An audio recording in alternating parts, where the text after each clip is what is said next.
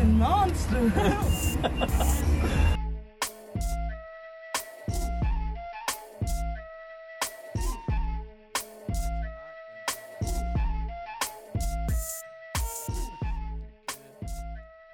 Ready to kick it off? I am. All right. Welcome to 91 Octane. I am John. I'm Randy. And on today's episode, of course, we're going under the hood and covering all your headlines. We're going to talk about track life, the different levels to track life, because there are levels to this shit. And finally, Randy... Yes. got a chance to play Gran Turismo 7. Yes, I did. I'm very curious about that, but we'll end on that for this episode. First, let's kick it off with the headlines. Randy, go. The Lotus Elise is in its final production year. Okay.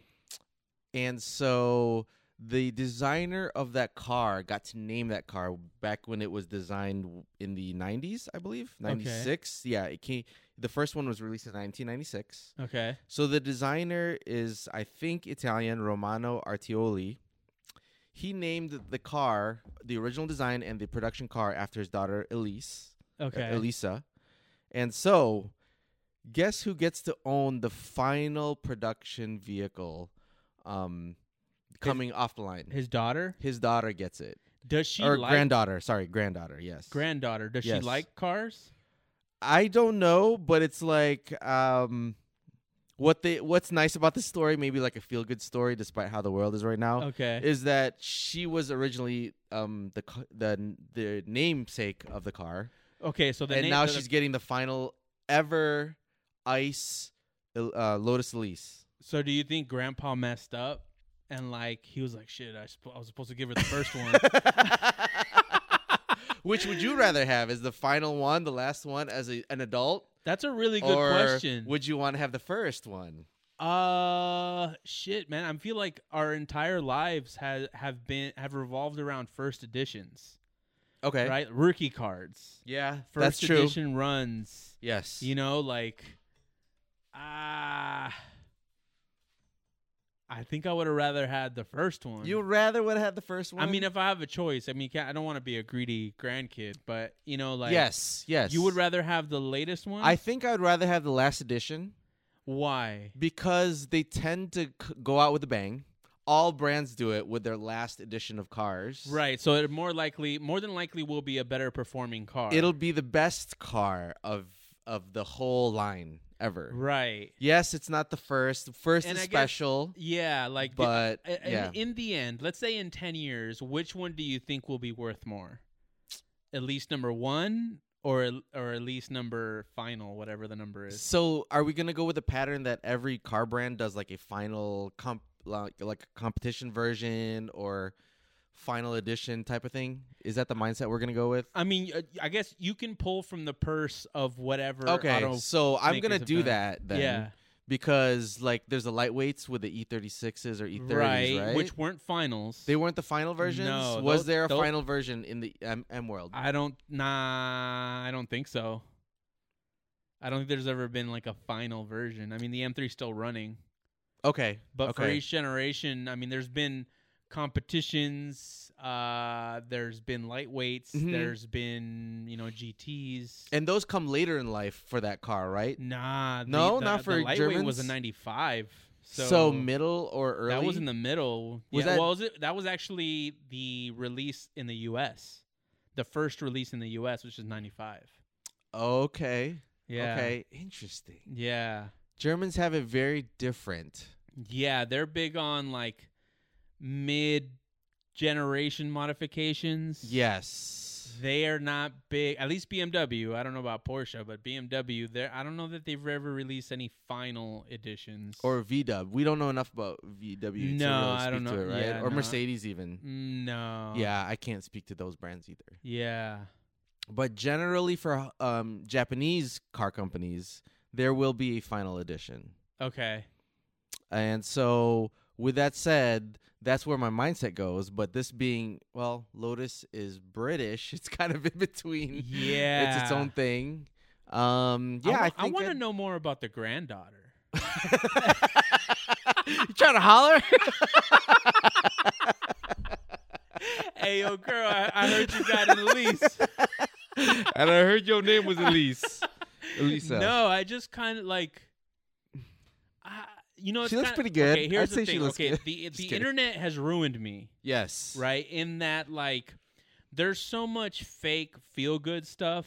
Like, it's all clickbait, right? Oh, yeah. So now it's gotten to a point where whenever these stories come out, to me, it feels like a marketing gimmick. Yeah. You know what I mean? You could. That's a fair argument, Yeah, I'd say. like what's so special about giving your granddaughter this car? Did it say like has she always wanted it? Or is it really just the fact that it's named after her? There is no. Well, from what I remember from when I read this article a few days ago, there was nothing about really her, other than maybe being sentimental from the aspect of, dude, your grandfather named a whole line of cars after you. Yeah. And like what I want to know is like, does she just not give a shit? You know what I mean? She's just like, I don't care, Grandpa. Like, I don't even like cars. I wanted a horse. You know? I would hope that she found it to be like, I care. Yeah. Yes, I mean, yes, absolutely. yes. I would. But you're right. She could be like, I don't give a shit. Yeah, she could be a Paris Hilton type. That's why right? I want to know. Yeah. Like, although Paris Hilton likes her cars, but I do want to know like what her opinion on this is. You know, from the gift receiver. Yeah. No, that's a fair question. Because she could be like, oh hell yeah, this is awesome. I finally get to have this car, which I would imagine she's had other versions already. But right. I mean, they're rich enough. They have like, yes. Yeah. Or on the other end, she's just like, you ruined my name by associating it to this car. I mean, the car has a great reputation, right? Yeah, I'd does. say. Yeah. As far as just a fun car. Yeah, I do. I'd probably look into that after this. Mm-hmm. But anyway, let's get into our next headline. So it turns out Corvette owners aren't full of shit when they say their Vette is a supercar. Okay. Chevy Corvette Z06 engineers bought a 458 engine off of eBay to learn its secrets. Really? Because the Z06 power plant is a flat plane crank V8. Yes. Which American companies don't have a lot of experience with. Oh, is that a German design type of thing? It's Italian. Oh, okay. Right? Okay. I mean, it's a lot of the supercars are flat plane crank. There's a lot of obstacles with vibrations there. The Mustang GT350 was a flat plane crank. There are issues with that car. Apparently Americans just aren't caught up yet to the technology. So back in 2014, they wanted to know more about Ferrari and what they did to make a really, really dope engine. Yes. The 458 motor is widely renowned as one of the better Ferrari engines. Okay. So, but they were like, we don't want to buy a 458 just to get this research out of the way. So one of the engineers actually started looking it up on eBay and found a wrecker engine for $25,000. Okay. Sight unseen. The engine was in Poland. Okay. So they ordered it and just crossed their fingers. And the motherfucker arrived. Oh, nice. And so they tore it apart. Yeah. And started doing research. They were surprised by how small the bearings were. They basically took the technology that they have created to defeat some of the vibrations from the flat plane crank that messes with like electrical and ignition. Okay. And that makes took sense. that. So this is the interesting part about this is that we know auto manufacturers do this, right? They all do this with each other's technology. Yes. But I've never heard an auto manufacturer just say it.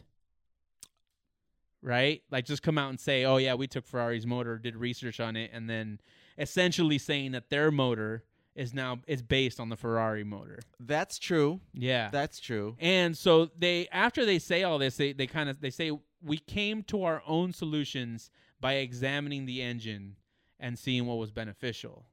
And I think that's sort of legal kind of CYA. Yeah. Right? Sure. Kind of protecting themselves. Yeah. Because that's intellectual property, right? I mean, you can get in trouble for copying some of this stuff. That's true. Like a Ferrari could buy a Z06, pop the engine open, and be like, "That's our idea. That's our idea. Yes. We did this. We did that." Yes. we're going to sue the shit out of you. That's an interesting point. That didn't even come to mind in the very beginning. They kept the engine, put it back together for benchmark testing. Okay.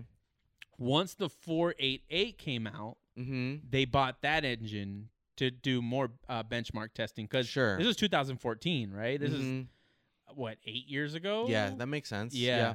So they decided to go back to the 458 because they said that the 488 didn't have enough soul. Okay. So it looks like, although it's not a carbon copy, the Z06 motor is a supercar-inspired engine. Well, the pricing certainly isn't supercar. Is it? Dude, it's double. The markup is double. Okay, that dealer markup. Yeah, the dealer markup is double. Yeah, fuck dealer markup. What is MSRP? I think it's... like an extra 20 or 30? Maybe? Yeah. Yeah. Yeah, Damn, we'll have to look it up. Markup is double? Yeah, Yes. like I was actually on Reddit okay. reading about this, and everybody's commenting. Yeah, like Chevy wants you to buy 2 Sonics and wait 1 year in line in order to even buy one. 2 Sonics and That's a not year? True. They're exaggerating, right? But yeah, it's $60,900 is MSRP. That's from base. 60,900 is for base. For base build. That means the Z06 is like what, 80 or 90? There's that one would guess that's probably about right. Yeah. And so they're going for 120 to 150, 180, I think. Okay, that's dealers though. Yes. Assholes, man. I know. Assholes. I'm so tired of this, man. I'm so tired of this. And I have a headline that might give power to the people on this dealer markup thing. And did you guys not buy your wifey a car because of the dealer markup situation? No, the issue with that is that there aren't cars available. For what she wants. Yeah, she already knows what she wants. She knows what colors, what options. But even if she were to order it, it would be like a year before she got it. I see. Yeah, and then there was like an option to order it, but there aren't chips, so she doesn't get like heated seats, steering wheel, navigation, all that stuff. And although you and I might not care about that too much, a general consumer cares. Likes that stuff. Yeah, for sure. So why get a luxury vehicle without the luxury pieces? Might as well get a Honda. Yeah, no, that's an interesting point. Wow, yeah. It's that bad. It's that bad. Yeah, I mean the lot was empty when we went. So I mean they're all built here in Spartanburg, right? Yeah, that's right. Yeah, that's right. Okay. Yeah. Wow. Yeah. Jeez. So Z06 supercar. You're gonna have to wait to get one or pay. I mean, I hope people are buying them. Okay. I really wish people wouldn't, but people are buying them. They are. Yeah, man. Like, yeah, I'm so tired of these dealers. Anyway, next headline. So if you go into the card for our headlines this week, I have a chart from it's called The Cold Hard Truth About EVs. The sources are, we can make them available if you want to ask, but it shows basically how weather affects the EV battery range. Okay. The main thing here is they list, I guess, some of the top EVs that are for sale right now, and how cold and hot weather affects the range of your car. Right. Because we know that with our toys, that if you leave it out in like a cold day, you're not gonna get the range. Your power wheel. Your vibrator out in the cold? No, that always stays warm under the pillow. But that's known, Like yes. I mean, people have complained about that in the past. So I think I wasn't so surprised that cold weather affects some of these cars to where it only gets 66% of its effectiveness, the battery range. That's significant. That's low. That's really, really low. Yeah. And those 3 vehicles are the Chevy Bolt, Mach-E, and the Chevy Volt. In the 66, 68, and 69. The Chevy Bolt and the Chevy Volt are the same car, but one's hybrid and one's full They're EV. not the same car. They're not the same car. The Volt was the one that was like a sedan. Okay. And was part gas, but more electric. Right. And the Bolt is full EV. The Bolt is full EV. Okay. The one that you have to park on your driveway because it'll spontaneously I just think combust. It's hilarious that they went from Bolt to Volt. Like, they didn't want to come up with something more creative. Yeah, I always have an issue with American car makers' marketing. Yeah. I don't really. But looking at this list, Mhm. it looks like there are some big offenders. Bolt, Mach-E, Volt. Yes. But then the Model X, Audi e-tron, the Kona, Model S, Model 3. There's little variance there. And they're in the 90s. Yeah. 93% range at worst. All the way up to 97% for the Model Y, which is, I think that's incredible. And, I mean, it wouldn't be too difficult to solve this, right? I mean, you could... it'll probably take a different system, but a system that warms up the battery, right? It could be that, possibly. Yeah, you're right. To resolve this, something that I think already exists looking at these numbers, right? Yes. How could Tesla and Hyundai... I mean, the Model X, for example, it's 93% both warm and freezing. So how do they achieve that? Well, that's a good question. Yeah. And if you look at the Model Y, it's actually better in the cold. Oh shit, you're right. Yeah, and it's a little bit worse in the warm weather. Which is very fascinating. I wonder who's testing this shit. I believe it was a pretty legit testing, but we'll have to look to see. Yeah. The source. Oh, AAA found loss in driving range can be as high. So it's like a AAA test. So this is based on like consumer reporting. Yes. Okay. Which is a lot better, more reassuring. Yeah, but then also, do we trust consumers? Not every consumer. Because it just does look weird that, I mean, how could a battery do better in freezing conditions than warm conditions? That one is very, very odd. Right, unless so we don't know there are something. some outliers that they didn't take out. But the disparity, especially with the Chevy Bolt, is so big that, it's... Even if it was off by 10%, it would still be significant. Yeah, that's a 40% difference. Yeah, that's terrible. Yeah, it's really bad. Yeah, I think that's the challenge with EV, right? Batteries, capacity.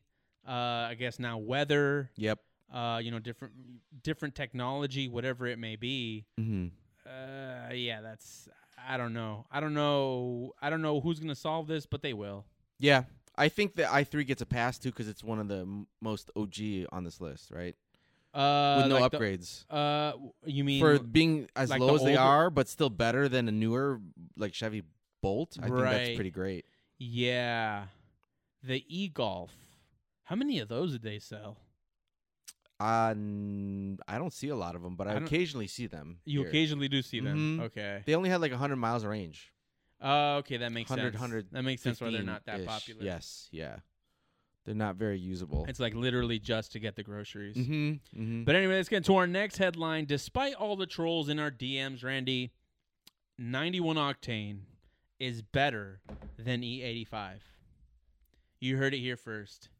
Ethanol can suck it. Why is that? So America was apparently wrong about ethanol. And thank you, Engineering Explained, for breaking down a 20,000 page study on this. So the premise about ethanol, and specifically corn ethanol, right, is that you grow corn, you make corn take CO2 out of the air to grow. Oh, it's not a fossil fuel, right? It's not it's renewable. Yes. Right? Not even just that it's not a fossil fuel, it's renewable. Sure. Theoretically, right? Right. You use CO2 to grow the corn, then you make the fuel, then you put it in the car puts CO2 out in the air, right? And the cycle just keeps going around and around. Okay, that's how they see it. That's sort of how they sold it, right? Yeah. But it turns out that renewable ethanol has 24% higher emissions than regular gasoline. In the end. So this is a study by the University of Madison. Okay. Accounted for a lot of different factors that the EPA didn't account for originally. Okay. So the EPA standard for the renewable fuel standard that they call the RFS is that it needs to, in order for an alternative or a biofuel to meet their standards, it needs to be 20% or greater reduction in greenhouse gas emissions. Okay. When they did their study with ethanol, they found a 21% reduction, which is a very convenient number, but 21% reduction. But what they didn't account for is farming equipment, production, manufacturing, land use changes. So this is something something I learned too. So it turns out that just in tilling land, there are enough emissions to offset any benefit that you get from biofuel. So there's enough carbon in soil that if you are churning it up, you're sending that carbon out into the atmosphere. That is interesting. And I didn't know that. And that's a Harvard study. Look it up.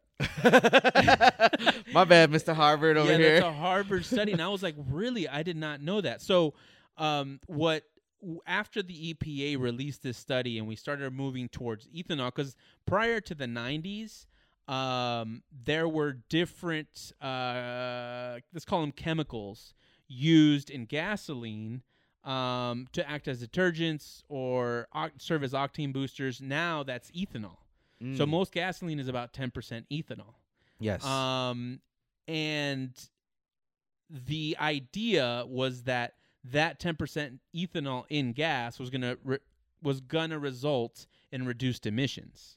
But now it turns out that the benefit of using ethanol as gas is about a 2% reduction in emissions over 28 years. Wow. It's almost insignificant. Yes. And if you account for everything that's in this new study, it's actually worse than gasoline.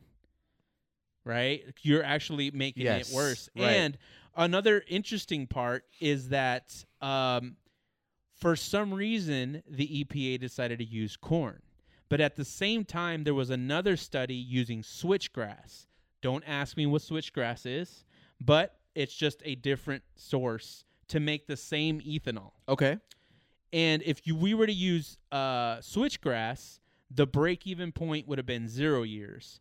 When you use corn, the break-even point is 14 years of offsetting the original emissions that are resulting from harvesting and making doing the corn. fuel. Yeah. And then there's a 60% reduction in emissions over 3 years with switchgrass, whereas with ethanol, there's only a 20% benefit after 28 years. That's a lot of data, John, but that's interesting stuff, man. Right? Yes. So then I'm like, why would you choose corn over switchgrass? Yes. Right? The only thing I can think of is that somebody somewhere benefited from corn versus switchgrass. And I feel like, I mean, the switchgrass just sounds like grass, right? It's not anything significant. I think that it is more lucrative to grow corn than it is to grow grass. Because it's a food product, too. Yeah, it's exactly. So because of that, there was probably some in-cahooting going on, and somebody signed a contract for corn, and they've been pushing that since. But now it's coming out that it's not as advantageous as once thought. So it's like everything else that's been a lie in the past, sugars and Coca-Cola and smoking in the OG days. So that'll be interesting what California does as a state, because they probably inject the most ethanol out of the whole country because of all the hippie stuff, right? The problem with this, though, is that it's been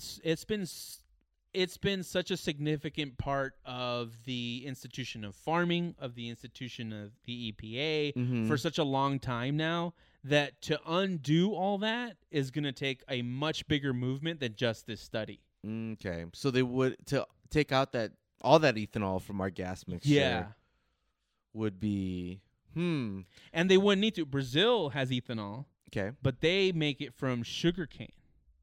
Okay. Right? Which is not as good as switchgrass, but it's still better than corn. Right? Right. So, there's so many things that once you add them up, I mean, now you've got gas. Yes. That is 24% better than ethanol in terms of emissions. And so for our fuels, we add it so it's a filter, or it waters it down, right? But it's still burnable? Yeah. Or the thought originally was to make it less pollutants in the air. Yeah, right? So reduced emissions was how it was sold. I see. Right. That's why by the EPA. But I heard it gives engines issues, right? Is that also not true? Because I haven't looked into that. I've spoken to a motorcycle mechanic. Yeah. Who we were almost going to collab with. Okay. If you remember him. Oh, yeah. And he was always complaining about the ethanol levels out here in California. Oh, really? Compared to where he was from in Iowa. That makes sense. Yes. So I've had tuners complain to me about the gas out here. Oh, Never mention anything about ethanol specifically, but they do say, things about California gas. Yeah. It's not as good. It's not as good, I guess. So I guess this might be one of those contributing factors. And hopefully it's a benefit for our gasoline from a quality and cost perspective. Yeah, well, that's the thing, too. Right now, ethanol is like half the cost of what regular gas That's is. what I meant. Like, is it a filler? Like, does it water it down but make it still effective, too? But I mean, like, so if you're tuned for E85, you're paying cheaper gas. Yes. By nearly 50%. But your miles per gallon suffer by about 30%. So your net benefit is going to be, your net benefit is going to be about 20%. Okay. Yeah. Wow. A little less than 20% right now. You did the math, huh? I did the math. Because you're considering... I went through this, like, huge rabbit hole of, like, E85 and ethanol and studies for and your stuff. car. For your car? Oh, no, for the race car? I would never tune to E85. No? Nah, dude, it's 91 octane, bro. It's the name of our show. Nah, like it's it's just the accessibility of it, you know? Like it's a pain. It's a pain. I know there's a lot of stations out here that have it, but just dealing with another system, more moving parts, I don't need it is a thing. Fair enough. Like, yeah. I mean, if I was trying to make more power, if I was like a half-mile guy, quarter-mile guy. Oh, yeah. I might do something like that. Okay, that makes But sense. when I see cars on the street that like you can smell, the ethanol, I'm like, why, dude? Like, I know you're not taking that car anywhere. Like, you can tell, right? There's no need. Yes. Yeah. You don't need the extra power. Yeah. No, not at all. Yes. But and then you have the issue of like, say you go on a long trip. Now you're like, oh, you have to find E85. There has to be an app that kind of like tells you, right? Like, probably. Gas Buddy. I'm sure it does. But anyway, ethanol is not good for the environment. It's all about 91 octane, everybody, or 93 if you're in Europe, I guess. Yes. Or inland. Yes. But yeah, that's. I thought that was interesting how we've sort of been sold by the EPA on this renewable biofuel. Yes. That doesn't benefit us at the slightest at this point. Or let's say, excluding the study, the benefit is 2% over 28 years. Yeah, which is insignificant. Like, yes. And now they're over here chasing us down for like cats and stuff. And they're over here working with corn farmers. And by cats, you mean catalytic converters. Oh, yeah, for sure. Yeah. Not kittens. Yeah. I don't know what show you're watching. You think there's cats on the show. But anyway, let's go into our next headline, Randy. My next headline and final one is that Sony had launched a car at CES a year or two ago. I think 2 years at this point in time. Yeah. Right now. So I mean, yeah. You probably heard about this headline? Yeah, a little bit. They found somebody to collab with to possibly produce this car. Yes. So they're going to collab with a brand near and dear to my heart, Honda. Yes. To potentially build a car, not specifically. I didn't think that I read that it was specifically going to be that car. Yeah. But they're getting in the car game. It makes sense. They had to collab with somebody. They had to collab. They have to collab with each other. Right? Like Honda needs their network. Sony definitely needs their network. Yes. Right. How does Honda need Sony's network? Just out of technology from a technology side. Okay. One thing Tesla does great is sort of taking the software model and applying it to cars. Yes. Right? Very well put. And I think Honda can benefit from that, whereas Sony is going to benefit from the fact that Honda knows how to manufacture cars. Okay. Right? So I think that mutual benefit just makes 100% sense. It's that's a really good insight, or that's an interesting insight. Yeah. I didn't really think about it that way. I see Japanese product as being great, but slower to market, or like funky decision making at times. Yeah. Kind of like Beta and VHS and like those kind of things. Yeah. HD DVD. Yeah. Yeah. Like after the Walkman, they were not the music player to own. Right. Like in the iPod game, they never got anywhere on the map. Yeah, you're right. Right? Yeah, there was like mini disc. I forget the name. There was of it. mini discs before that. The UMD on the PSPs. Yeah, that was another thing. Oh, for just the PSP alone. The PSP alone. It's Yeah. a good emulator machine though. Yeah. That's what I have it but for. I think it was a flop when it came out. Kind of. It never hit Game Boy status. Yeah. Oh yeah. Game Boy was. Yeah, Yes. That's out of this Yes. world. So that's why, like, going back to the Honda Sony thing, I hope it is as good as you say. Yeah. The example you gave, which was Tesla, was a one-in-one company. Yeah. They're Apple's basically trying to do the same thing, right? Yeah. Like think of this, right? Like where do you think Tesla would be right now if instead of just being standalone, they had an OEM manufacturer to collab with back in the early days? Depends on who. I will say that. Right. So let's say it's one of the big three Americans. Yeah. Depending on who they land with, I would be curious because there's a pissing match between companies like that. Okay, I mean, excluding that. I mean, if we're talking strictly If they were- operations and technology, If right? they were like working like really well together, Yeah. let's say, and like bowing to each other's expertise, you're right. It would be insane. Yeah, because Tesla's issues have all been on the manufacturing side. Yeah, quality control. Quality control, Yes, exactly, which en is masse. something that these companies would have helped with. That even So I'm Yes. personally more excited for the Sony car now, okay. especially with Honda. We know Mhm. Honda puts out good things.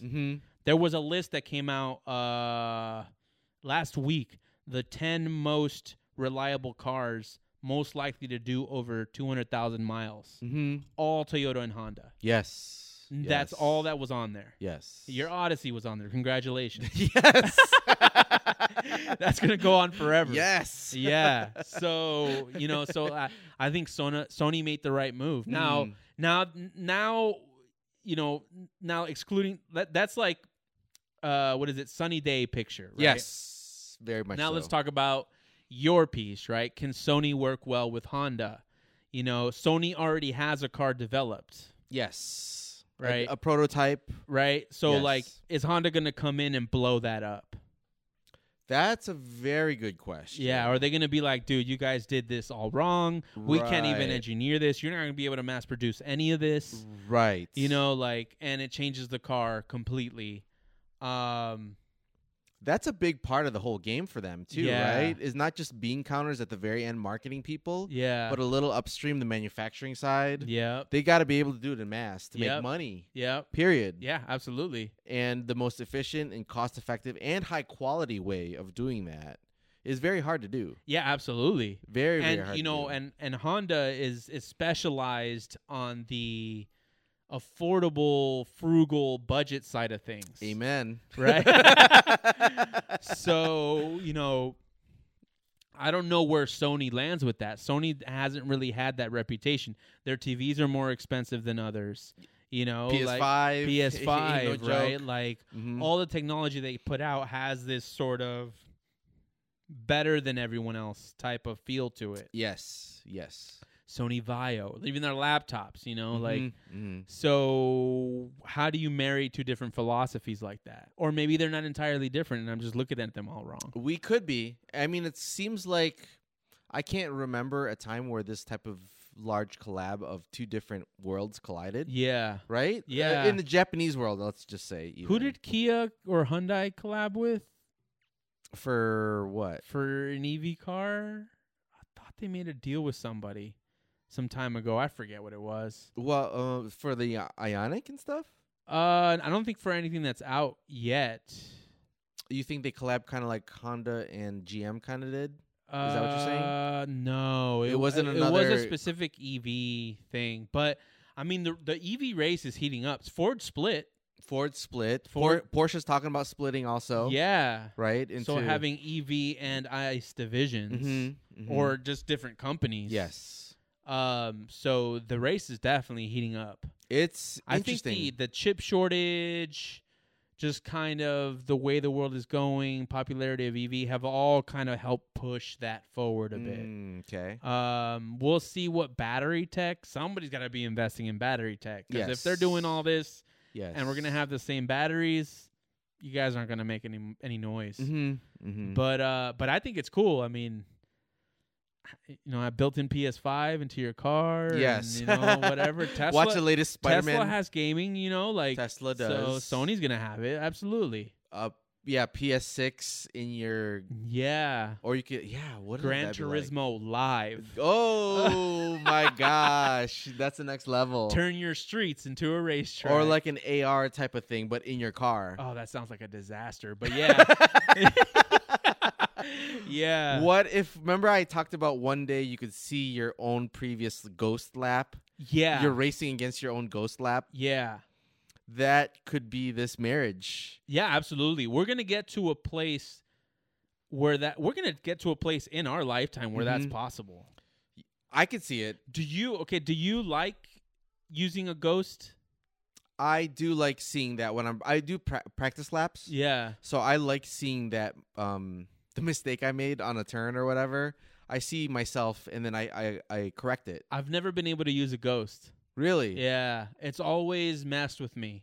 Oh, okay. Yeah. Okay. So I study my laps and then try to fix it. Okay. But yeah, I'm surprised to hear that. Like a different perspective, huh? Yeah, it's a different perspective. Yes. So that's what I'm trying to think. Like if on the street I had a ghost, not on the street, on the track. Yes. I had a ghost, like in real life. How it would work out for me. It's almost like you're racing yourself. Yeah, you know what I think it is. It would be frustrating, like if you fuck up at one point. like you fuck up 2 turns back. Yes, and so then you hit the start line, and your ghost is already in front of you. Yes, and you're pissed off, like, oh, okay, well, I'm not gonna get the gold now, right? So I'm starting this over. What if your ghost is your previous lap? I mean, it should be. Yes, just like it is ideally, now with the Gran Turismo. You're now like. Time trials is always slated as a race against yourself. Yes, right. Absolutely. Now it really is, and you can see it. Yeah, Do you think? Yeah, that helps you obviously, right? Yeah, absolutely. Yes. I mean, it'll probably start with being projected on your windshield. Yes, and then who knows what happens in the future in terms of projecting. Shit, I mean, you might get to a point where you can project 10 cars onto the road. Yes. That all react to your movements. Yes. Right? Obviously, they couldn't bump into you. But, Yeah, you're right. Damn, that'd be crazy. So that now would you be can awesome. practice wheel-to-wheel racing, like racecraft. Yes, absolutely. Right? Not just like going fast on the Whether track. it's a computer or, like, let's say they record an actual race, like Yeah. some touring race, right? Oh, so you, like, jump into, like, an old-school race? Yes, or a race that previously happened the week Yeah. prior. But you can just experience it and be a part of that. And everybody can have their own different experiences. Last week was the American cars. This week it's the Japanese cars. We're both on the track at the same time, but we're experiencing 2 different races. I don't know how you would do that. It's just your own machine in your car that's doing it. Oh, so then it's driving the car to prevent you from hitting. No. You're driving against other people that race. Like, we couldn't be on the. There's. I don't think there's any way you'd be bumping into each other for sure. Like right? I think that's the big downside is that there will either have to be a big space between both cars or just one car at the track at the time. You're right. That makes a ton of sense. Which makes it largely expensive and unattainable. So anyways. Anyway, let's go into our next headline. So the anti-dealer markup campaign continues, Randy. Yes. And like I said earlier, the people have the power.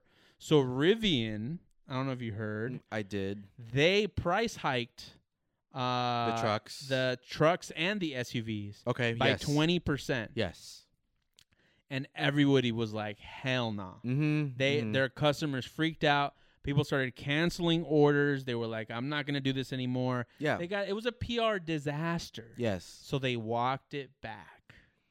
Yeah, how is that fair if you reserved at X price and then they raise it while on you who Rivian reserved? thought, oh, well, the dealers are doing it, so we get to do it too.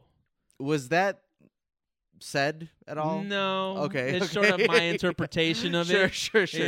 But, I mean, the electric pickup was changed from $67,500 to $79,500. Wow. Okay. Who approves these numbers? It's not like, okay, let's add a $3,000 on it, right? Yes. Like the market has changed, things have shifted. It costs more to get some of these parts and materials.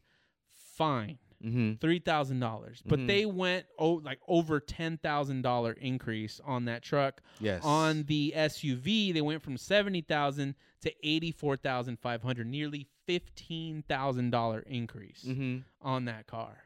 Yes. So everyone freaked out. Rivian stock plunged 13% on Wednesday, and then another 4% on Thursday. Nice. So they were hurting. Yeah. Yeah, they were like, yeah, so we got to walk this back. And I think the lesson that people need to take from this is that we can do this to dealers too. Yes, absolutely. Absolutely. Like we need to absolutely just all get together collectively, light our tiki torches. And just be like, screw you guys, like MSRP or bust. Yes. That needs to be the name of the movement.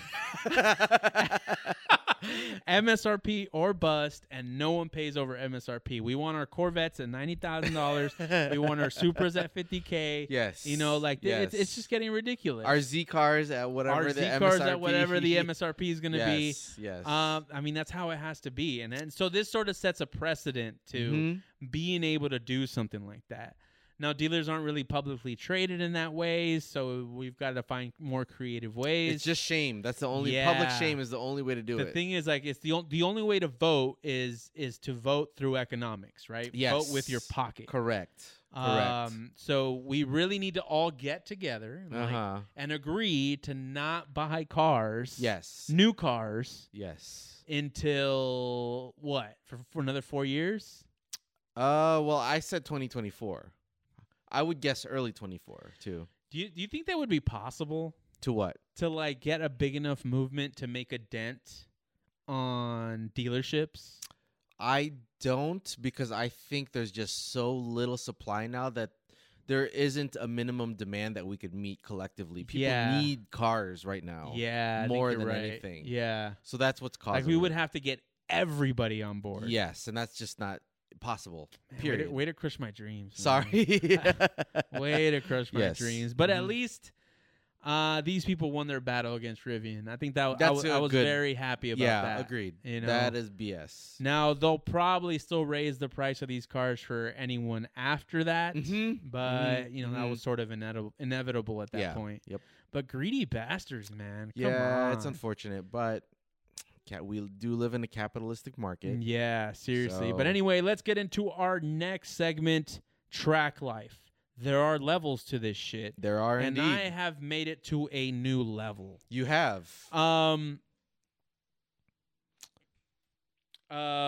So I decided, not on a whim, but a long time ago I said, I'm not going to buy a trailer, right? I'm going to use U-Haul until something good comes around. Was that what was keeping you? Was you were waiting, or you wanted to see how good I was waiting the experience was? Or you knew it was a pain in the ass from the beginning? No, towing is, No, getting the U-Haul, getting the tow. Getting the U-Haul was a pain in the ass, but it was a pain in the ass I was willing to deal with. Okay. Until I found a good deal. And then I got to a point where it was like, trailers don't really come up as good deals. Trailers retain their value. Whatever you buy it for, you're essentially going to sell it for. Right. So I kind of I settled on staying with U-Haul until I got fed up. Okay. Right. But, every night we do our Craigslist search, our OfferUp search, our, whatever search, Auto Tempest, whatever you want to call it. And I stumbled upon a Porsche listing for a Porsche Cayman S. So what were you searching for that you found this? I was probably on Porsche search number 10. You know how you start with the cars you want? Yes. And then you exhaust that list. So then you go into kind of the second tier cars. Yeah. So I was in the third tier. Okay. Right? Okay. So I was kind of I think I was in the I went from like cars that I want to just stick shift cars. Okay. You yes. know? Yeah, that's always fun. Yeah. Yes. Yes. And so I was browsing. There was a yellow Cayman S that had been swapped out to a bigger motor. Yes. Okay. And I'm looking at the listing, and the last picture in the listing is an aluminum trailer, a 14-foot aluminum trailer, which is exactly what I've always needed because I don't have a ton of space. And it said at the end of the listing for the car, it said, I'm also selling the trailer. Reach out if interested.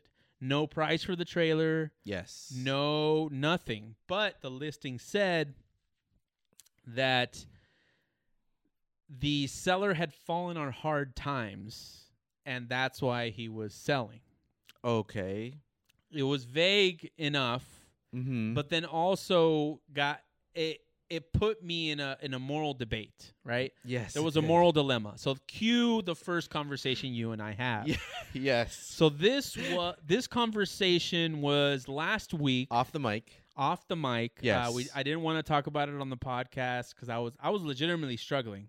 So my issue was, this is obviously an older man coming up on hard times, might be health issues. There are things going on. I reached out and he said, I want $5,000 for the trailer. I paid $7,000. I just want to get $5,000, which immediately I was like, that's a good deal. Yes. But the negotiator in me said, I should probably still offer $4,000. Yes.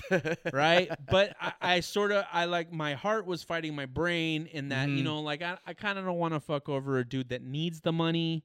It's a fair deal. But at the same time, I don't necessarily know what's going on with him. I'm making a lot of assumptions. Which way should I go? So I asked you, what would you do, if you had a choice of one or the other? And you said... Well, I firstly based my decision on knowing that if it's a life and death situation, you can't take any of the stuff on this world with you. Right. So he's had his time with his stuff. Yeah. He might not care because he can afford a Porsche and its maintenance. Yeah. So I said, go for the 4.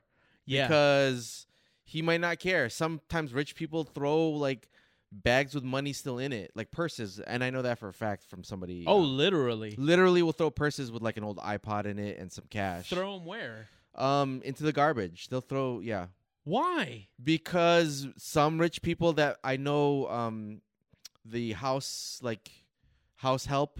Yeah. In our family works for these rich people. Yeah. And that's what they do. They just throw like stuff they don't need just into the garbage. So it's ghetto kind of, but not really. Like my aunt will go in there and grab it. I would too. Yeah. Are you kidding me? It's considered trash by the owner, so she grabs it. And so that's the way I saw it. Okay. When I heard about a Porsche, an aluminum trailer, hard times, if he's dying, he doesn't need it. Yeah.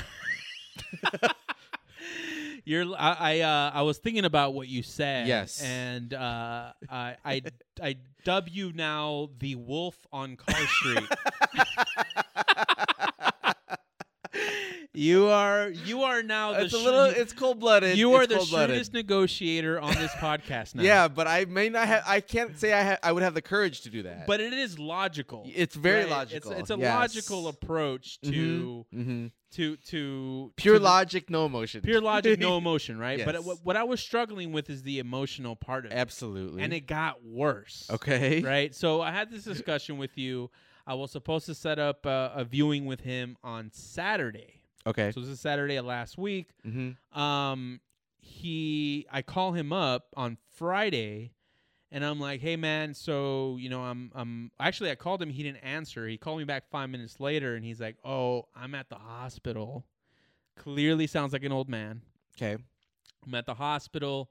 So that's why I'm calling you back now. And I'm like, "Oh yeah, I'm still interested in the trailer. Can I see it tomorrow?" And he's like, "Oh well."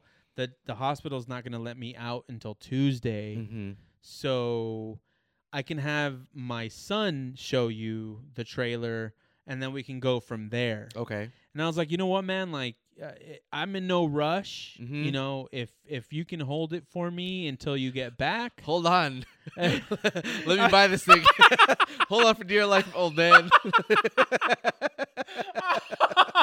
I didn't even think about that. Oh my god, dude, that's Stay so alive messed so up. this God, transaction we're gonna get can't struck happen. by lightning, Yeah, man. I know. Yeah, but I wasn't even thinking that way, right? Like I'm thinking like, okay, this guy's got issues, gotta stay, but I wasn't really thinking of death. It's funny how we block that out of our minds. Mm-hmm. But anyway, so then I'm like, I don't have to, I can wait and I can go see it during the week. And he's like, no, it's fine. I'm like, all right, cool, let's set it up. So we let off the call there, and he said he's gonna hit up his son, and then his son is gonna hit me up. Mm-hmm. Saturday morning rolls around about 10 o'clock. I haven't heard anything, so I text him. I'm like, hey man, I just wanted to check in, see if we're still gonna be able to do it today. And he's like, oh, here's my son's number, just hit him up. So I reached out to the son, and the son's like, yeah, just let me know when you can be there. And I'm like, oh, I'll be there at 12:30. He's like, all right, perfect. And where is this? This is in Riverside, was Mission Viejo. Mission Viejo. Mission Viejo. And it's in a senior living community. So, okay. Baller. Yeah, yeah. Baller place. Yeah. Like you gotta give your name to the attendant Mm-hmm. beforehand in order to let you in. Yeah. They print a little sticker for you to put on your dash. Is there a sign that says "Welcome to Crokeville"? Yeah. Sorry. I'm so sorry. Uh-huh. No, but it does feel that way. Okay. It's got those vibes, dude. Yeah. Like, Yeah. It's not a Die in a happy place. Yeah, it's it really so driving through there, you sort of see the community, and I'm not speaking ill of them, but Yeah, it's a good way to go. It really puts it in front of your face where we're going. Yep. That's the type of place. And for I that. was like, yeah. shit, man, I should just sell the car and be sad for the rest of my life. Uh-huh, This is where we're going nowhere with this. Yes. But anyway, so I get into the I meet up the son. He lets me know that the garage is already open. He was actually a little late. So I park in front of the house. I go see the trailer. I mean, it's pristine, dude. He's only had it for a year. Oh, okay. Yeah, it's perfect. No, it hasn't been hit anywhere. It's in perfect condition. It's a little dirty from the cars. Is he first owner? First owner. Okay, Bought wow. it brand new. Oh, wow. He even gave me the receipt. Oh, wow. From when he bought it. He was like, I've got a ton of stuff here that he uses with it. I don't need it. So he gave me tie downs. He gave me ramps for low profile cars. Oh my gosh. He gave me a ton of stuff. Okay. And so I start talking to the guy, and I'm like, so why are you guys selling it and this and that? Like, and I was like, do you drive? And he's like, nah, we both used to. My dad still does now as a hobby, but he's kind of coming to hard times, and he starts breaking down the health issues for me. Oh gosh. And I won't go into detail here, but it's dire. Okay. Right? Yeah. It's dire. It's serious stuff. Mm-hmm. And then he tells me that they both raced Formula V, which is sort of like Formula One kit cars almost. Okay. They both raced, and they were sponsored drivers. And the only reason the son didn't continue to pursue it is because he sort of ran out of money. The last deal he said he got was a 50% sponsorship, and he just had to front the other 50%. Mm-hmm. The other 50% was $500,000. Yeah. Okay. Right. So he was doing meaningful stuff. Yes. Right. Yes. So I'm like, shit. These guys, one, know what they're doing. They've been towing their whole lives. Mm-hmm. Right. So I'm like, damn. So he's like, so did you and my dad discuss a price? And I'm like, yeah. So he did tell me 5,000. And at this point, I'm just like, well, you're not gonna lie about that, right? I'm not gonna lie about that. I wouldn't lie about that. No, absolutely. Sure. I'm not gonna lie about that. But now, Oh, when yeah. I say the 5,000, at this point, I'm like, now I know the backstory. I know that this guy's selling stuff probably to get some money back from medical bills. Right. Do I even say it? Yeah. Yeah. So I kind of at this. They beat me. Yeah. You know, you were officially defeated. I was defeated. They beat me at that point. They beat me. Yes. I still said it. But you I did. it was kind of a half-assed. I was like, he said 5,000, but I was thinking of coming in at 4, which is like a soft bullshit ass way. That's not going to get you jack shit. If you negotiate that way, you're not going to win, right? You're coming in limp dick. You're not going into anything. You know what I'm saying? Like it's just you're screwed, right? So I think my guilt, I felt bad. Yeah, they caught you. They got you emotional. They really got me. They have racing backgrounds. Right. They plucked the heartstrings. Yeah, we were already relating on that They side. strummed the fuck out of your heartstrings. Hell yeah, dude. Those heartstrings are super strong. And then, the health issues. Mm-hmm. And then he drops it on me. He says, look, the listing had been up for about 19 days when I hit him up. Okay. And then he says to me, he's like, yeah, like I put it up on Craigslist and there wasn't a lot of traction or whatever. And then I put it on Facebook Marketplace. And he's like, and then I was getting like thousands of replies. And he said to me, look, if I don't sell it to you today, I've already got other buyers offering me 6. Yeah, that makes sense. And I was like, dude, that's 100%. I knew that was true because I already know that these trailers don't sell for cheap. Yes. Especially aluminum trailers. Oh, that's more expensive. It's way more expensive. Because it's light. An equivalent steel trailer will run me like $3,500. Okay. Yeah. Okay. Yeah. So, but that's how much more weight are you saving by having the aluminum? Oh, dude, a steel trailer would probably be like $2,500. Okay. This one is $1,000. Wow. Yeah. Wow. Yeah. It's a huge difference. Yes, absolutely. So at that point, I was like, yeah, like you beat me. Whatever. My pants are down. What am I gonna do? You know what I mean? Like, it's let's do it at 5,000. Yeah. Like I'm good. So prior to arriving, dude, I went to 4 different banks of the bank that I bank at. Sure. All closed. On what time and day of the Saturday at about 10 to 11 a.m. Oh, wow. That's all closed. Shocking. And there's a worker shortage, right? Oh, yeah. There's a wage problem. Let's call it what it really is. There's a wage problem. Yeah. People aren't getting paid, so they don't want to work. Yeah. And so that's what's happening. And I think as a result, they're closed. So for that, I don't really fault it. But I was like, the only reason I have a brick and mortar bank is to be able to get cash. This easily. Right? Yes. Exactly. Yeah. Now that I can't do that, yeah. What do I need you for? That's interesting. You Okay, know? and it's one of the top 2 major banks. Dude, major. Yes. Major. Yes. American bank. You know, like. Yes. So I was like, damn, I might not be able to even buy it. Right. So I actually go, and I'm telling the story out of order, but when I got there, I was like, look, man, I went to 4 different banks. I couldn't get any cash. Do you mind if I Zelle you? And he's like, oh, yeah, that's fine. So you can Zelle me. I'm like, all right, cool. Fuck yeah. We're good. So when he said, when we agreed on 5,000, that they wanted to honor my deal at 5,000, I was like, dude, I'm in. Yeah. So I go to Zelle him. Zelle has a limit of $3,500. $3,500. Okay. Like, fuck. Mm-hmm. So I was like, do you take Venmo? I'm just getting progressively more and more ghetto, Yes. and these guys aren't doing too bad, and I'm like, damn, this deal is gonna fall through just because I can't get cash. Yes. And he's like, yeah, no, that's fine. Mm-hmm. Looks like I come off like a trusting person. Looks like. So he doesn't have Venmo, but his wife does.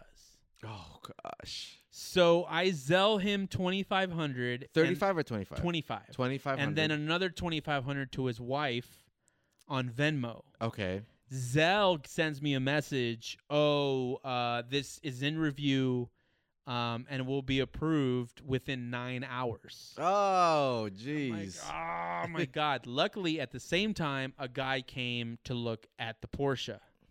Okay. So I was like, hey man, if it's cool with you, I'm just going to sit here while you do your thing over there. Don't worry about me. I'll chill here. And hopefully by the time you get back or you're done doing your thing, it's been approved. Right on. And he's like, okay, cool. Yeah, that's fine.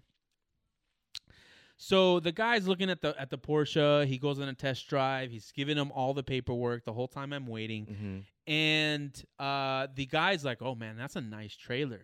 I kind of really want that trailer too."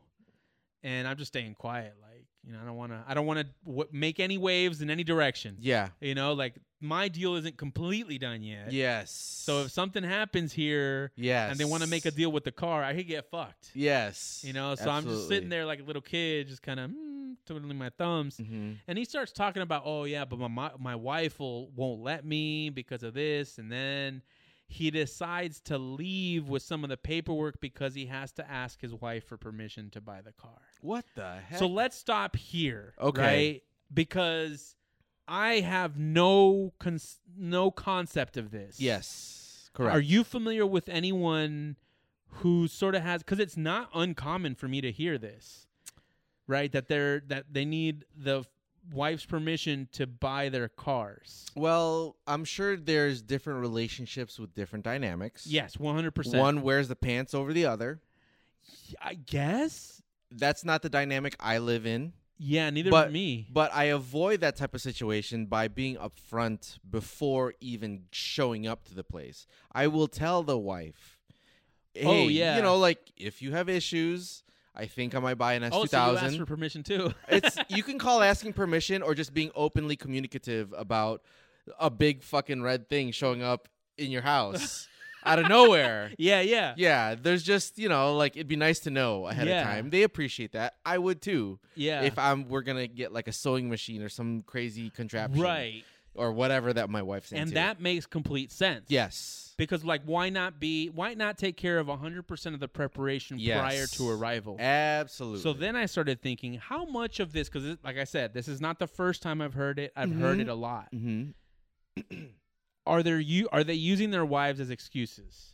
Oh, that's an interesting question. You know, like, because I don't do that either. I wouldn't waste my own time. Yeah. Being stupid in any way. I would be done ahead of time because I drove out there to get this thing. Yeah. So I'm surprised. How did that guy even get there? Did he get dropped off or did he bring a truck? He drove there. He brought a truck with him? No, he drove there by himself. Now that you mentioned that, he didn't bring a truck to tow the damn thing. He got there by himself. So he has zero plan. Yeah, that was zero intention there. Yeah. Yeah, you're right. Whereas when we bought the S2000, a couple of things. Dude, we had an army with us. We had an army with us. I was on social media, and it's recorded historically. Yeah. When the transaction occurred. Yeah. And I showed up with somebody driving me there. Yeah, absolutely. Which meant a lot to the seller. Oh, for sure. Yeah, it's right? like, this is serious. Yeah, this is serious stuff. Yeah. So do you think the fact that like 4 like big ass dudes arrive for a car purchase kind of influence the sale? Now that I think about it, nah. No. Because the real influence in that sale was the wifey. wife. Yeah. She was awesome. Yeah, she was on my side. Yeah, she blew up her hubby's deal big time. Yes. She was aching to get rid of this car. She was. Yeah. She wanted that money. Yeah, but let's reel it back in. Yes. Right? We're talking about the trailer. Yes. So in this time, it clears. Oh, nice. Yes. So I get a message from the bank saying, is this actually you? Yeah. I hit the yes. Mm-hmm. It clears. He's like, oh, it clears. Sends everything, which reminds me, I still need to go to AAA and get it registered. You have to register the trailer. Yeah, you have to register the trailer. Oh, gosh. Okay. Uh-huh. So we fill out all the paperwork. You know, it's ready to go. I load it up on the truck, pull it out, and head out. Dude, it's like, compared to the U-Haul, it's like I'm pulling nothing. Really? Yeah, like the truck doesn't even feel it. Because it's still what you get at U-Haul. Yeah, right? It's very heavy. Okay. Very, like at U-Haul, now that I'm not using U-Haul anymore, I can say it. So what I do with U-Haul is I put that I am towing a EG. Oh, yeah. Yeah. Because if I put that I'm towing the E36, it puts me overweight and they won't give me the trailer. Right. Whereas now I'm well underweight. Yeah, even with the car on the truck, on the trailer. Very nice. So I mean it's just completely different. I mean it's a nice ass trailer, right? So the issue that I had, and probably the biggest story of this is, storage, right? Yes. I have to put it where I put the E92 M3. You're familiar. It's kind of on the side of my garage, right? So that's where I need to put it. I was looking for like trailer dollies to like be able to push it there, or they make like little like hand crank pushers to put it there. But I was like, you know what? Fuck this shit. I'm going to learn how to back the trailer up into that spot. Okay. I was struggling with the embarrassment of being the guy that is out there for 2 hours. Back and forth, right? But it didn't end up being too bad. I actually was able to, I think, based on my experience with the U-Haul, yes, I was able to kind of figure it out a little bit. I was there for like 15 minutes kind of going back and forth, but I got it, right? On the second to last shot, I almost get it in the perfect spot, but I'm just off by about like an inch. Okay. So I'm like, okay, I'm gonna start over, right? So you kind of have to pull the trailer out and then start and work from a pretty far off space to get it back in, right? Because the trailer's only gonna move as the truck is moving. You can't really steer the trailer otherwise. Okay. So when I put the truck in drive and move forward, I had forgotten that I had done a few tweaks, and I drive, and I just hear bang. Okay. I can see that I've taken a chunk out of the center island dividing my house from my neighbor's house from the brick. Oh. I took about a 1-inch chunk off the brick, which isn't significant. You can't tell. Yeah. But I fucked up the fender on the trailer. Oh, man. So the fender on the trailer is about a 1-inch cut on the aluminum that got bent back. Oh, okay. And I was like, oh, my God, dude, this guy had it for a year. And it was pristine. Yeah. I have it one fucking day, and I destroy it. I didn't destroy it, but it hurt so bad. But now I got it in the perfect spot. Now I pretty much know how to. Because it's aluminum, I don't even have to get it straight on the whole way. I can back it up at an angle and literally just turn it by hand. Oh, it's that light. Is that light. The hard part is because my driveway is on an incline, yes, is pushing it all the way up or pulling it up. But as long as I can get one wheel at the right height, I can really just pull it and move it over. So it's pretty easy peasy to do, but now I've already wrecked the fender. But even then, I paid $5,000 for it, which is, I think, well under what it's worth, especially now. Even with the damage, I could probably sell it now for $7,000. So where is the E92 park? Or what car is on the street now? It's parked next to it. The truck is on the street. The truck is on the street. The truck is on the street now, yeah. Okay. Yeah, I had to put something out there. Yeah, something had to go. That's why I was... So this kind of, it kind of put a break on purchasing another car. Remember I had talking about getting an E36 and this and that.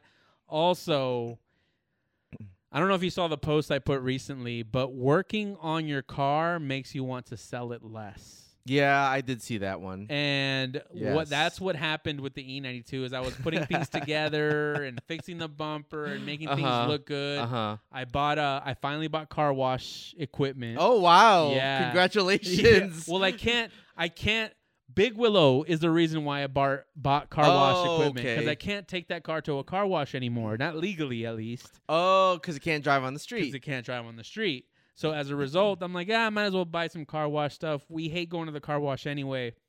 Yeah. So I bought like an electric pressure washer and all this stuff. And so I'm like washing it, and it's like freshly and clean. I'm like, are you doing 2 buckets and all that jazz too? No. You're not that hardcore? I'm not that. Well, I spray soap.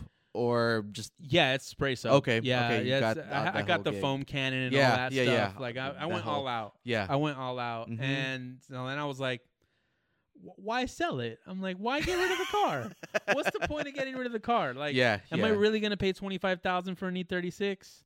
Oh wow, interesting. Maybe I'm probably gonna regret it. We wait, and then it's gonna be more expensive. But I'm like, you know what? I'm going to have fun in the E92. And a lot of people, including shout out to Nico Urban Canvas, were like, everybody who's ever sold their E92 M3 says the same thing. I regret selling that fucking car. Really? Yeah. So, I'll probably live with it for a little longer. I mean, like I said, it's not. There's no need. I don't have the space to have another car anymore. Yes. There's no need to sell it anymore.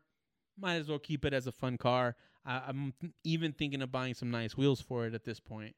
Yeah. Yeah, kind of do another mod to it. Yeah, freshen up the freshen vibes, up the look of it. right? Yeah. I'm kind of worn out the OEM Plus thing. Yeah, for so sure. might as well get some nice new wheels. Nice. Not getting Volks though. Yeah, I'm not gonna do that, man. I don't have the money to do that. But. Or patience. You can work with. What's the size? What's the wheel size? 19s.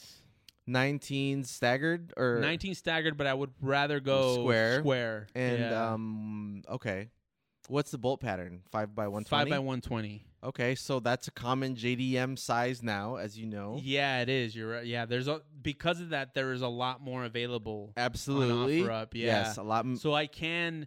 Because I have spacers, I can get away with a lot of the Civic Type R wheels. Yes, you could. Yeah, that are out there. Yes, you could. But they're still very expensive, man. They are expensive, indeed. I don't know how you put those that much money. $3,000 on a Honda. Yep. That's nuts. And it's nice though. Like I see yours, and I'm like, oh, it'd be nice to have something like that. Yes.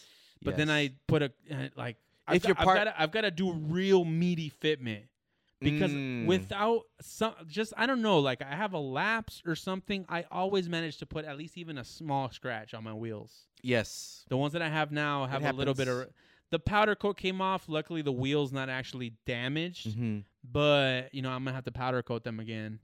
And so if I did that with $3,000 wheels, oh man, that would hurt so much. Like if you curb these. I did a little bit already. Oh, yeah? Yeah, on the passenger rear side. Ooh. Yep.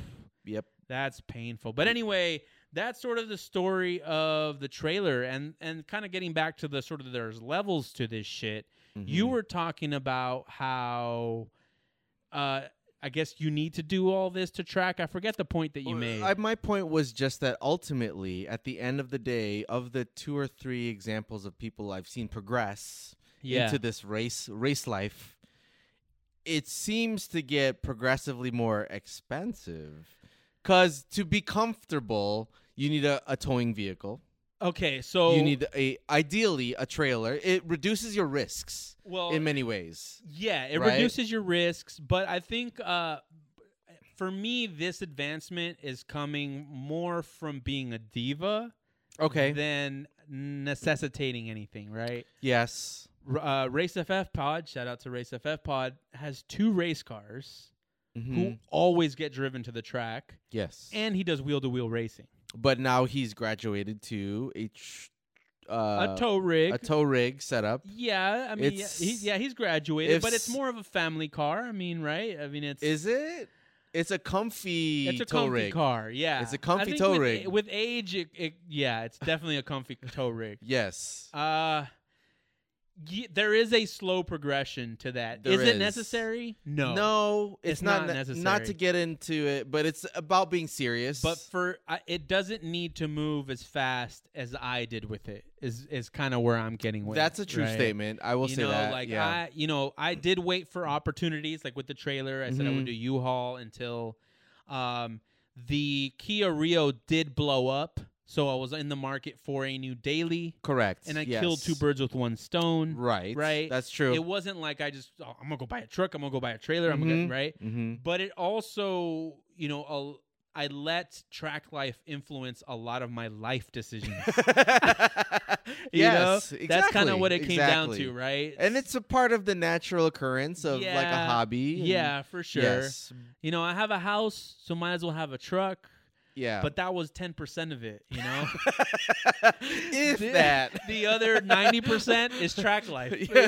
So it got us to Vegas very comfortably too. I still have I still have a very on the fence, uncomfortable feeling about where I'm at because I don't consider myself a spectacular driver by any means, right?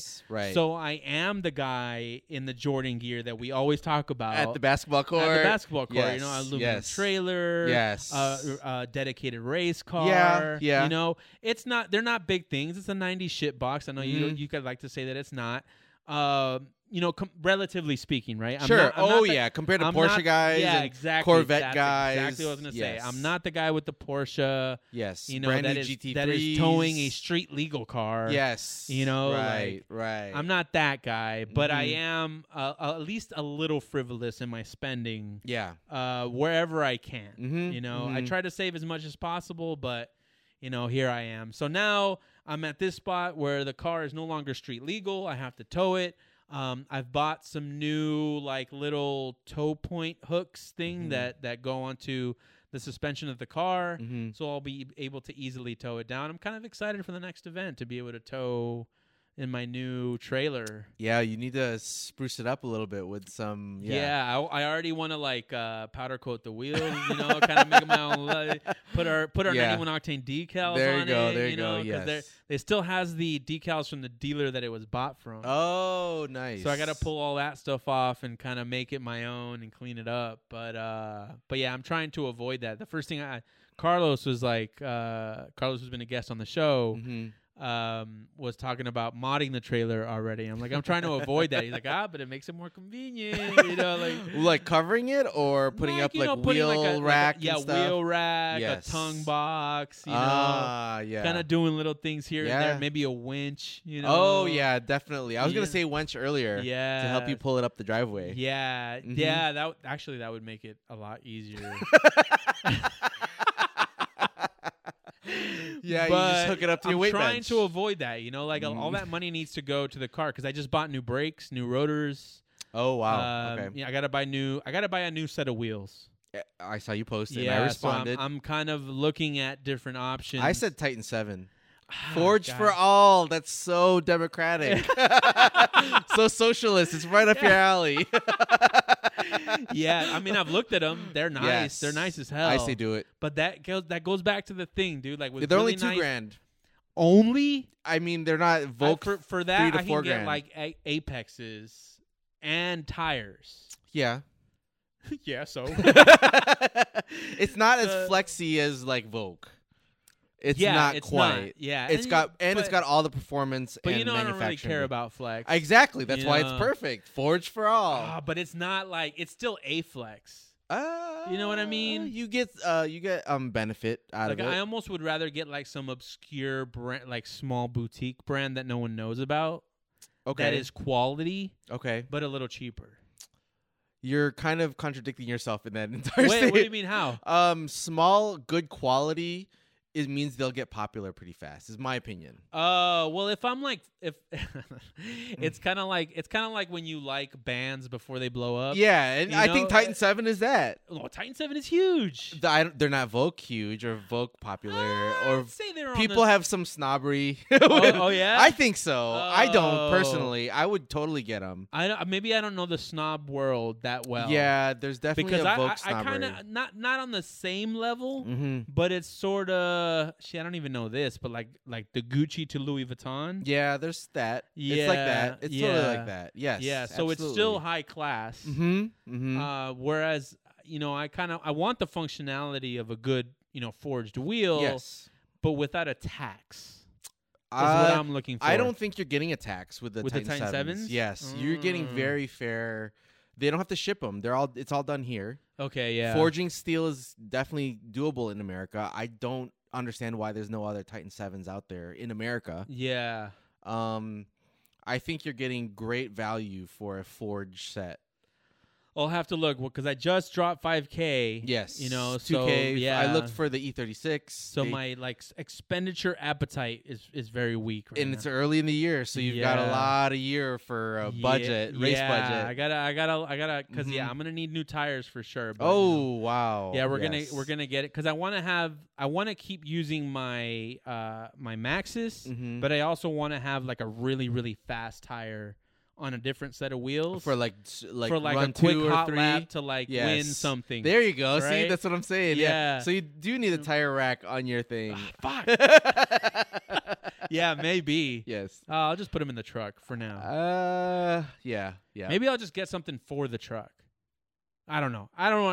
Let's get rid of this topic. Yeah. Let's move into our next segment. Final. Gran Turismo 7. It is out. It is out. And you were one of the first to test it out. I was overly eager to get the game. Oh, yeah. Some people pre-ordered on Amazon and got it before the actual release date. Yeah, that does happen. I kind of wished I'd gone that route, but I had some credit with GameStop. So I went to GameStop, did my thing. There's this whole confusing... So GameStop is typically operated by people who know the industry. Yeah. I would call them nerds, video game nerds. Yeah. And they very much are that. So it's funny because the demographic of Gran Turismo players does not fall within the realm. Not really. It is a bit of a separate... It's its own niche. Yeah. It's like, it's borderline car guy or just a guy that just loves cars. Right. Whether they own a race car or a sports car, doesn't matter. Yeah. They just like that game and they like cars. Yeah. So that's why they play it. The general nerds that work at the GameStop I went to, they know nothing about the industry. They don't know about sim, like, recommendations, what wheels are better. They don't know any of that stuff. Oh, okay. So they're like booth babes. Yeah. They might as well be with dandruff on their shirt. Anyway, keep going. So minus the babe part. But so I went to, there's two, it's kind of a convoluted process. You get, instead of getting in line, you get a sticker earlier in the evening to be in the virtual line, I guess. So they handwrite, anyways, a number on a sticker, and that's, you come in to get it, you come back later. I came back later. I I walked in at 8:45 because one of the nerd guys that I had spoken to 3 hours prior that gave me my sticker for my line. I was number 1, by the way. Oh, nice. That's how early I was. Yeah. He said, "Yeah, come at 8:45. We're not supposed to give them out till 9." But for you, yeah, you're cute. Whatever. No, I'm kidding. So he's like, yeah, he probably doesn't want to be there long. Oh, for sure. Yeah. So I'm like, sweet. This is cool, right? Yeah. I come back at 8:45 on the dot, even like 2 minutes earlier. Yeah. I walk in. He's not there, and a couple of girls were working. I was like, oh, yeah, can I get my copy? I'm number 1 on my sticker, the guys, or whatever. Yeah. And she's like, oh, yeah, come back in at 9 o'clock. Oh, fuck and that. I was like, yeah. And as I'm walking out, I was like, but the guy earlier said come at 8:45. And she's like, yeah, that's kind of close to 9. So... yeah. So that's all it took? So she told you to go away, but then you were like, he told me 8:45, and she's like, okay. No, she didn't give it to me. Oh, she didn't. So I had to wait another 15 minutes out, and I was like, okay, then I'm not gonna fight it because she's following the rules. Yeah, absolutely. I get it. So ethically, it's good to be in a place where they care about rules. Yeah, okay. So that's where So this is where I would have been the wolf of Car Street. Okay, yeah, okay. Because I would have been like, you're going to... come on, it's 15 minutes. Come on. I would have been nice about it. Okay, okay. But I would have been like, come on. Like, he said, like, 15 minutes. Yes. I won't tell anybody. I'll tell everybody it was 9 o'clock. I promise. Right. Like, try to get it a little earlier. So you waited another 15. I did wait the 15. Okay. And as I'm waiting in my car, I'm sitting with the top down, and the guy approaches my car. Oh, yeah? Like, kind of over the door. Yeah. And he's like, hey, I had a question for you. Is this the place where all the what I read on the writing of the... I got a number. I saw a public bathroom time in place. No, so he's like, hey, do you know anything about the sim racing wheel? So I look up at the guy. It looks like a guy that literally works the Santa Claus photo thing at the mall on the holidays. Okay. Very old dude. Looked healthy. Yeah. But was just like, had a white beard, white hair. Oh, okay. And he's like, do you know anything about the sim rig wheels? I'm getting Gran Turismo. I was expecting to say I'm getting Gran Turismo for my grandson. Yeah. But it was for he himself. Yeah. He came in the truck. You ageist motherfucker. I am ageist. I have to say. Yeah. But it was just honest. Yeah. Like, I don't expect somebody of his demographic to be playing Gran Turismo. Right. My dad does not play, and my dad looks younger, does not play video games. Right. Same with my dad. Yes, exactly. Yeah. So I was like, well, yes. So I was like, let me get out of my car so it's not awkward. So we started talking, And he's like, yeah, I don't know what to buy. About the sim rig. I'm like, wait, so you play Gran Turismo? He's like, yeah, I've been playing for like 15, 20 years. But always on a controller. On a controller. I was like, wow, like, I tried to find the most non-ageist way of saying, like, hey, man, your age group doesn't play this game. That is not the most. I know. Your demographic. Have you ever thought about being like an influencer? Because, like, if you've been playing for 20 years and you look the part, you're Gran Turismo Santa. Yeah, you're gonna get me watching you. Yeah. Because I presume you're good just because of how old you look. That's I didn't say that, but he's like, oh, he kind of chuckled. He's like, I appreciate that, but who knows how good I am because I don't play online. Yeah. But he was asking me. I did a fair amount of research about racing wheels. Yeah. Deciding whether to upgrade to the Fanatec. Which I've talked to you about. Yep. But it's like you measure what you buy in car parts a lot of times. Absolutely. All the time. All the time. Yeah. 100% of the time, Yeah. right? And so I haven't pulled the trigger, but I told him that that's the one to get. Like I asked whether he could build his own rig or if he wanted to buy off the shelf.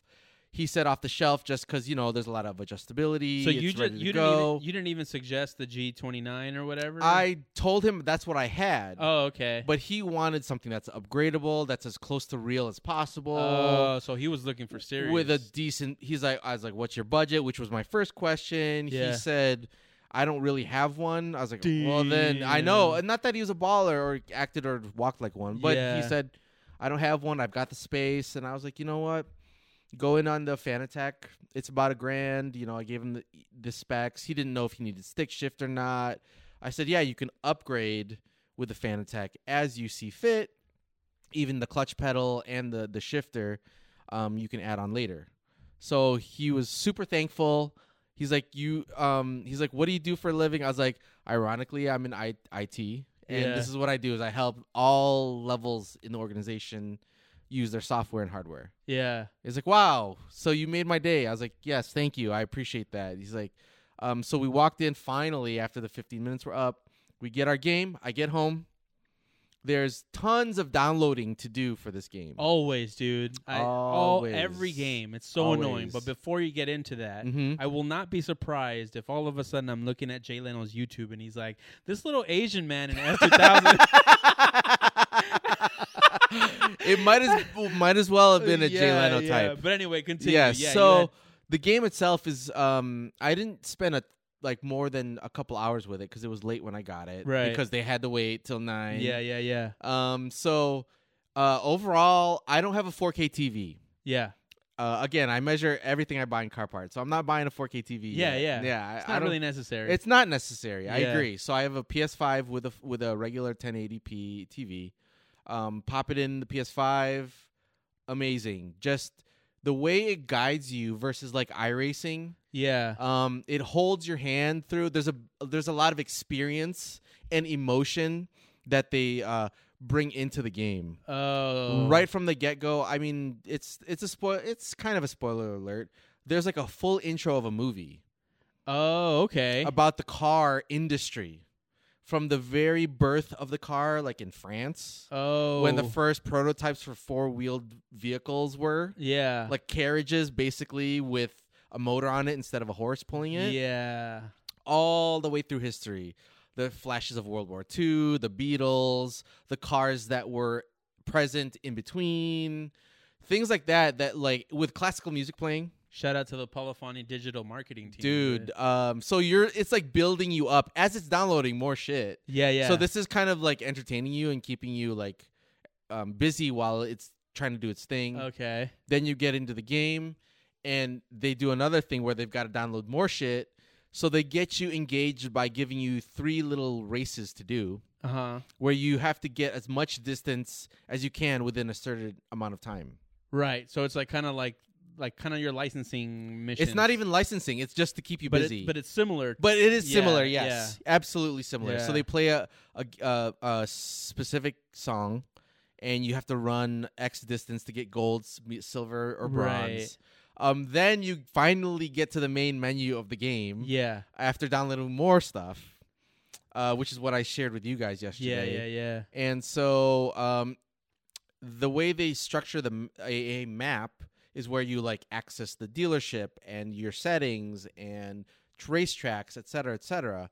You can't go all of them right away. It will slowly guide you through the entire map to get you acclimated to the whole experience. Oh. You have a cafe where some of your missions are told to you. It's a cafe. It's not just like so it isn't like before where you're just kind of working through licenses. Correct. So it's more of a campaign. There's a vibe of a campaign maybe. Yeah. But a guide, and there is like yes, it would be like an open world type of scenario, but with certain campaigns based on the menu choice that you make. Got it. Okay. So there is that story mode, air quotes. Right. Which is awesome. I mean, for me, I'm a one-player type of dude. Yeah. I don't really like to race against people online. Okay. I just want to experience the game, and that's why iRacing fell short for me. Okay. Whereas this, being an experience, it plucked the heartstrings with the whole industry of the car. It's very immersive for someone who just wants to enjoy a game at home. Yes, absolutely. I just want some me time. Yeah, you could be hardcore and get into iRacing. Yeah. And but Gran Turismo gets pretty competitive too. So it does. Yeah. It absolutely. And I'm open to it eventually once I get better. Yeah. But I'm not gonna jump into like crazy races when I wonder have if zero. we could set up races where we race each other. Yeah, it's just do all that. in the Sony system. Yeah, we should do that. Just Definitely me and do you that. on the track. Yeah. Whether it's our time or like wheel to wheel. Yeah. Whichever one from each other's yeah. houses. Yeah, we could totally do that. That'd be dope. We need to do. Yeah, Do you have PlayStation with the online? I will live? pay for it to do it. Okay, cool. I will happily pay to do it. Yeah, I have it. So And there's like a social media aspect within the game of it, so you can share images of your car, share your video to each other. So there is a way to export some of the video that I play. Okay, perfect. Yeah. It's very immersive, very forward-thinking.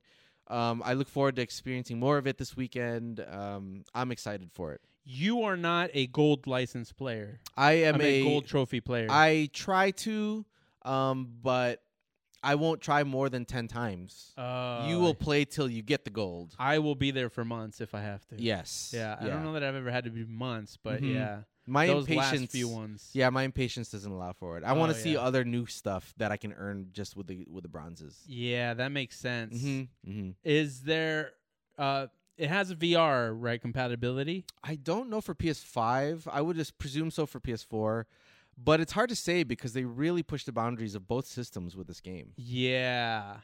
I mean, they're definitely pushing the PS4 if they're pushing the PS5. Absolutely. So it wasn't supposed to be on the PS4. Yeah. They had to concede because nobody can get a PS5. So what? Do you have any licenses? What did you do? What tracks did you run? There is an Italian track that I ran first, or there's a Tokyo freeway track that I run. That was one of the 2 songs that I got to play. What cars? A Honda S800. Okay. Which is the granddaddy of my car. Yeah. Not super fast, 65 miles an hour max.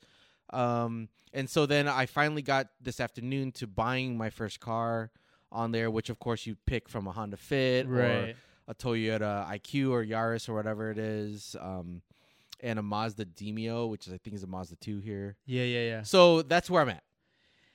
The only things I have found disappointing so far, the track list is the same as Gran Turismo Sport. Okay. Right? Mm-hmm. So I didn't see anything new. Mm-hmm. And for some reason, they don't want to include the E36. There's an E30 M3, and then it skips to E46. Really? Yeah. No love for your car. No love for the E36. Not even a European version. Not even the European version. Could you ever buy one from the store on the Sport? Never in Sport. Really? So I'm hoping that something happens with Gran Turismo 7. Yes. Including with more tracks. Yeah, I've heard that the track is, I don't think it's a rumor, actually. I think they will be expanding tracks. Oh, they will be expanding tracks. I don't see a code on there, so that should be on there. I think. There's some stuff on, I think Sonoma is not on there. Yeah.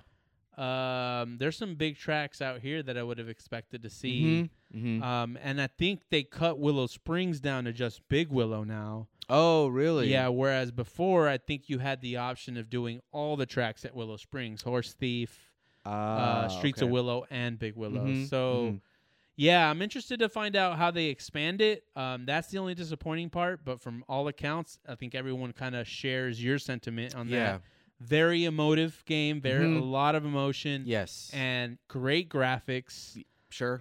Physics generally feel the same, but still really good. The only complaint that some people might have is that they want it to be more like Assetto Corsa and less more of an arcade racer. Sure. But I think that's the appeal, you know, like they want to capture some of that market it's too. Approachable for me. Yeah, absolutely. As an arcade absolutely. person. Yeah. So I'm going to get on it this weekend, try to have some fun too. So I'm glad you're recommending it. Super high on the recommendation list. I'm sure by Monday you'll have posts up of oh yeah, hopefully. Yes. Yeah, maybe we'll have a race in. Oh, that would be awesome. Yeah. You should get some times down on Big Willow, and then okay. Yeah, and then we can compare times on next week. Same car. Same car. Similar. I bought the Toyota. FYI. Yeah. Okay. So whatever car you bought, just let me know which one it is. I'll buy the same car. Sure. And then we'll do. Oh, we'll this go is head so to head. fun. Yeah, we'll go head to head and report back next week how we did. All right. Sounds good. Yes. And with that is our episode. How do you find us, John? You can find us at 91octane.com. That is all letters, no numbers. Also, like and subscribe wherever you're listening to the podcast. Follow us on Instagram at 91octane.com. If you want to send us any emails, complain about Randy's ageism, info at 91octane.com. I might have said that already. Also, sponsoring and making this podcast available, Cafe Carrera, the best coffee you will taste from Guatemala, single origin, from my family farms. So check out carrera.cafe. And then also use this code. What should the code be? I don't know. Hashtag Cafe Carrera? No. What should the code be? Code should be Crokeville? Crokeville. No. Let's make the code Big Willow. Big Willow. So use the code Big Willow for 10% off all the coffee on Carrera.cafe. Anything else? Any last words, Randy? No last words this week. No last words this week. All right. Good night. Good night.